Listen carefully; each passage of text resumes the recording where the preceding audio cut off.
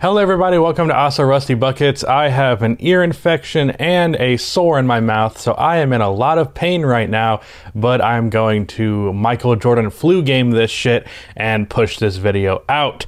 This commentary is coming 2 days after Game 3. The reason for that, the reason I couldn't do a post-game recap, is because I was at Game 3, and it's pretty difficult to do that from a hotel in Milwaukee. So I ended up going to this game. It was a lot of money. It was about $1,500 for the tickets. I'm only saying that because it's not exactly a secret that going to the finals is fucking expensive. I decided, you know what, I'm going to treat myself. Going to the finals is like something I've always dreamed of doing, and I'm in the position where I can do it. So whether or not that was actually a financially smart decision, it wasn't. I don't make enough money to just be dropping money like that just out of the blue. Regardless, I really wanted to go to the finals, and even though this game could have been better, I had a damn good time.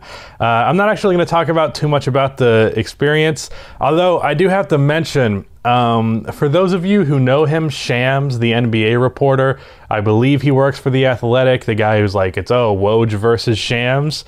I met him. I mean, I said hi and we took a photo. He was just walking around and he was getting nachos. I was like, that's fucking Shams. I recognized him because he had like the cleanest fade ever and a nice suit. I was like, that's Shams. I don't know what he's doing out here amongst the peasants like me, but he was getting nachos. I took a photo with him, so that was something that happened. But other than that, the game was pretty damn good, and it was pretty satisfying.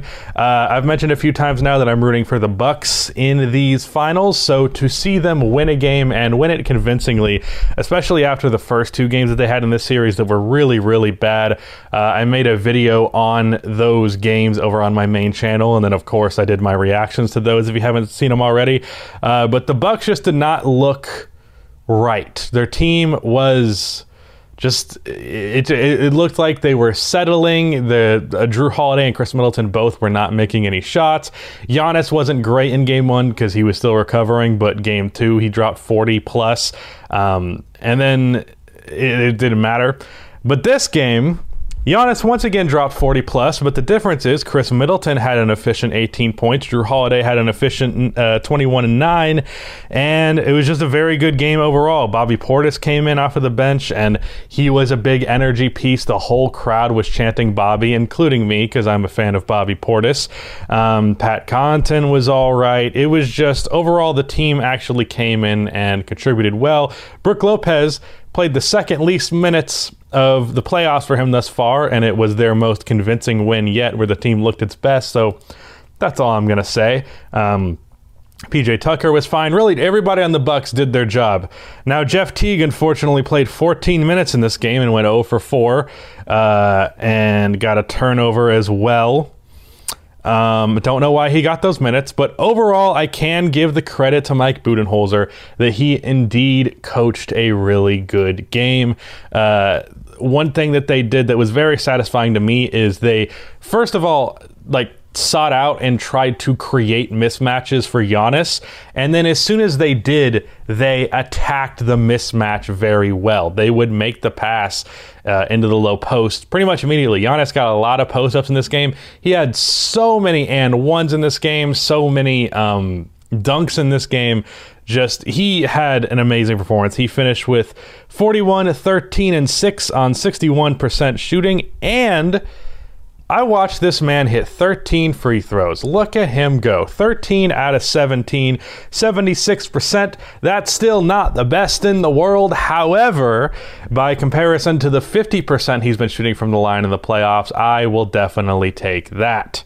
So, very good game from Giannis. Good game from the pieces around them.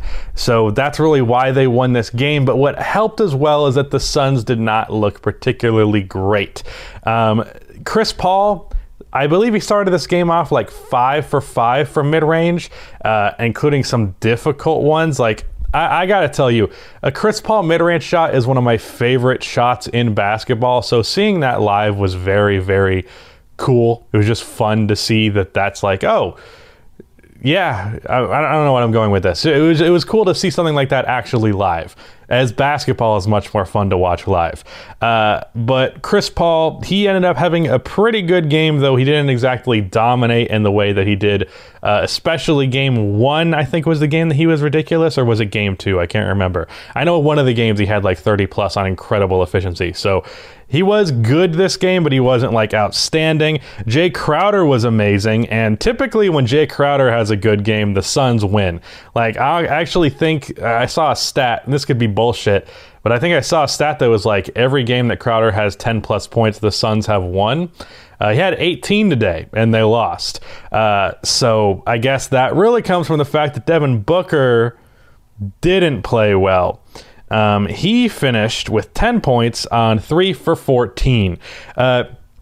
He took a couple of threes that was like, I don't know that you're a good enough shooter to be taking those shots. Like, Devin Booker's pull-up three-point shot is pretty especially being that when he came into the league, he was expected to be like a Klay Thompson type of player. But overall, he's like mostly the mid-range guy is where he gets a lot of his work done, and I believe he hit a mid-range shot or 2 in this one. I know he hit 1 three-pointer out of the pick and roll early in the game, but just a lot of the three-point attempts, I was like, that's just not going to work, and it didn't. There were a couple of them that were open, and he just simply missed them. But yeah, one thing that they had going for them very early was DeAndre Ayton. He got a lot of short jump shots, which was very nice to see for me, because I think Ayton has a lot of potential as a one-on-one creator, and more than just simply being the guy who gets a layup under the basket or an offensive rebound, a putback, an alley-oop. Like, I think he has more to his offensive game than that, including these short jumpers, of which he hit like 3 of them in the first quarter. And really, he had it going early on. He was like the only thing that their offense could really get going for them, because the Bucks did a much better job defending the perimeter, so they weren't getting open threes. Overall, the team shot really poorly from 3. They were 3 for 31 and 9 for 31, and 6 of those 9 makes were Jay Crowder. So it was really mostly just him. But DeAndre Ayton was their source of offense early on. However, because of Giannis's dominance in the paint, he got into foul trouble rather early. Ayton ended up only playing 24 minutes in this game as a result. So yeah, foul trouble ended up being what really held them back. This resulted in 14 Frank Kaminsky minutes, which were almost all disastrous. As soon as I saw him sub into the game, I was like, Giannis has just got to run at the basket every time. And honestly, they weren't as aggressive as I think they should have been, knowing that Kaminsky was out there. But at the end of the day, Frank was a solid -12 in the plus minus. So that was, he definitely wasn't a positive. He needs to play like 0 minutes. And because DeAndre Ayton was in foul trouble, he had to play quite a bit. Honestly, their rookie, I don't even remember what his first name is, Jalen Smith. I might honestly play him more than Frank, because I believe Jalen, I don't know much about him. I believe he's some sort of defensive guy. I feel like he'd be better than Frank the Tank at least. Cameron Johnson, of course, he had that crazy dunk. I wasn't even like, I was sitting down. I was like only kind of looking at the court. I was looking down, and then I was like, wait a minute. Did Cameron Johnson just fucking dunk all over PJ Tucker? Did I see that correctly? As it turns out, I did. The whole crowd fucking screamed because they thought it was a charge. And honestly, it was a charge. But there's kind of like an unwritten rule where on poster dunks, you just don't call charges because it kind of ruins the moment. Now, in one regard, that's pretty fucked up, because like, just make the proper call.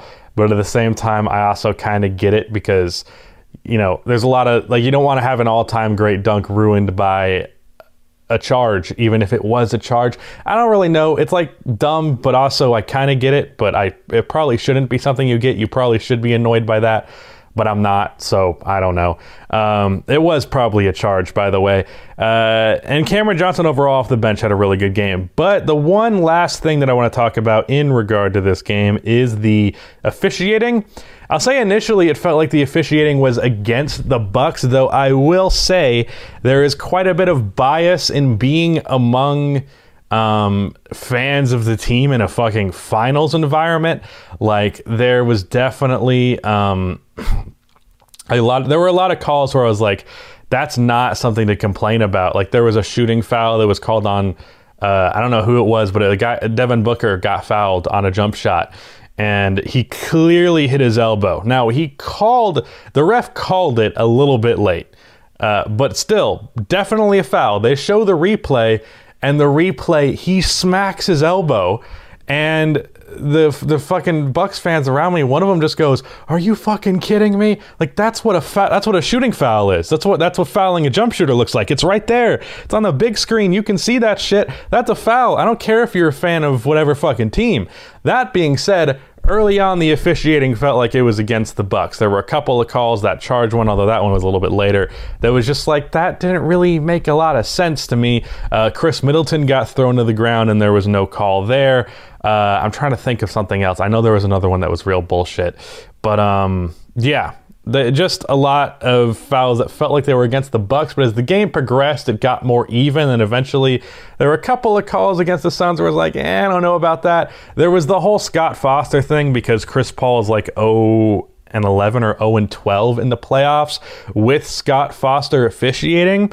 So that was the reason people were specifically looking at the officiating in this one. I'll say ultimately, I didn't feel like it was that strongly one way or the other by the end of the game, and the reason the Bucks won this game was not officiating. It was how they controlled the momentum and the pace, which is something the Suns have done previously in the first two games of this series, and how Giannis just utterly dominated, because he got his shots as he wanted them. He got to the paint willingly.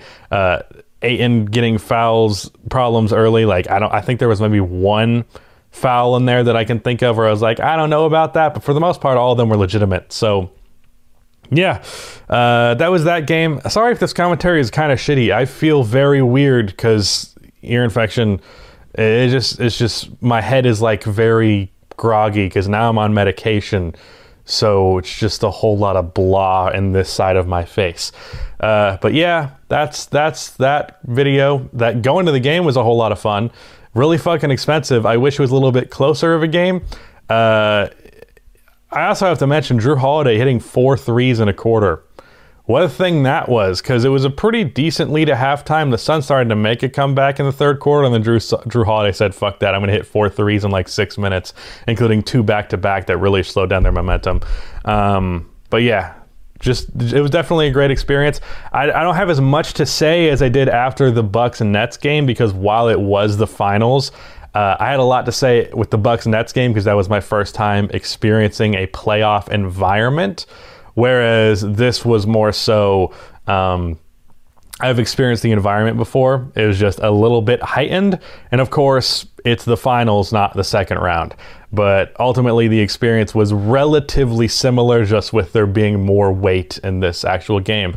I will say, I have seen the Bucks and Giannis 3 times now, 2 of which have been playoff games, and he's dropped 40 points in 2 out of those 3 games, and he was good in the game where he didn't drop 40. So, and the Bucks have won all 3. So I'm a good luck charm. Basically what I'm saying is, if you're a Bucks fan, buy me tickets for the rest of the finals, and as well as plane and Airbnb accommodation, all of that, and I'll make sure your team wins it all. But otherwise, if they don't lose or if they don't win, that's kind of on y'all for not sending me to the finals for free. So if the Suns end up winning the series, it went wrong. Anyways, that's the video. Goodbye.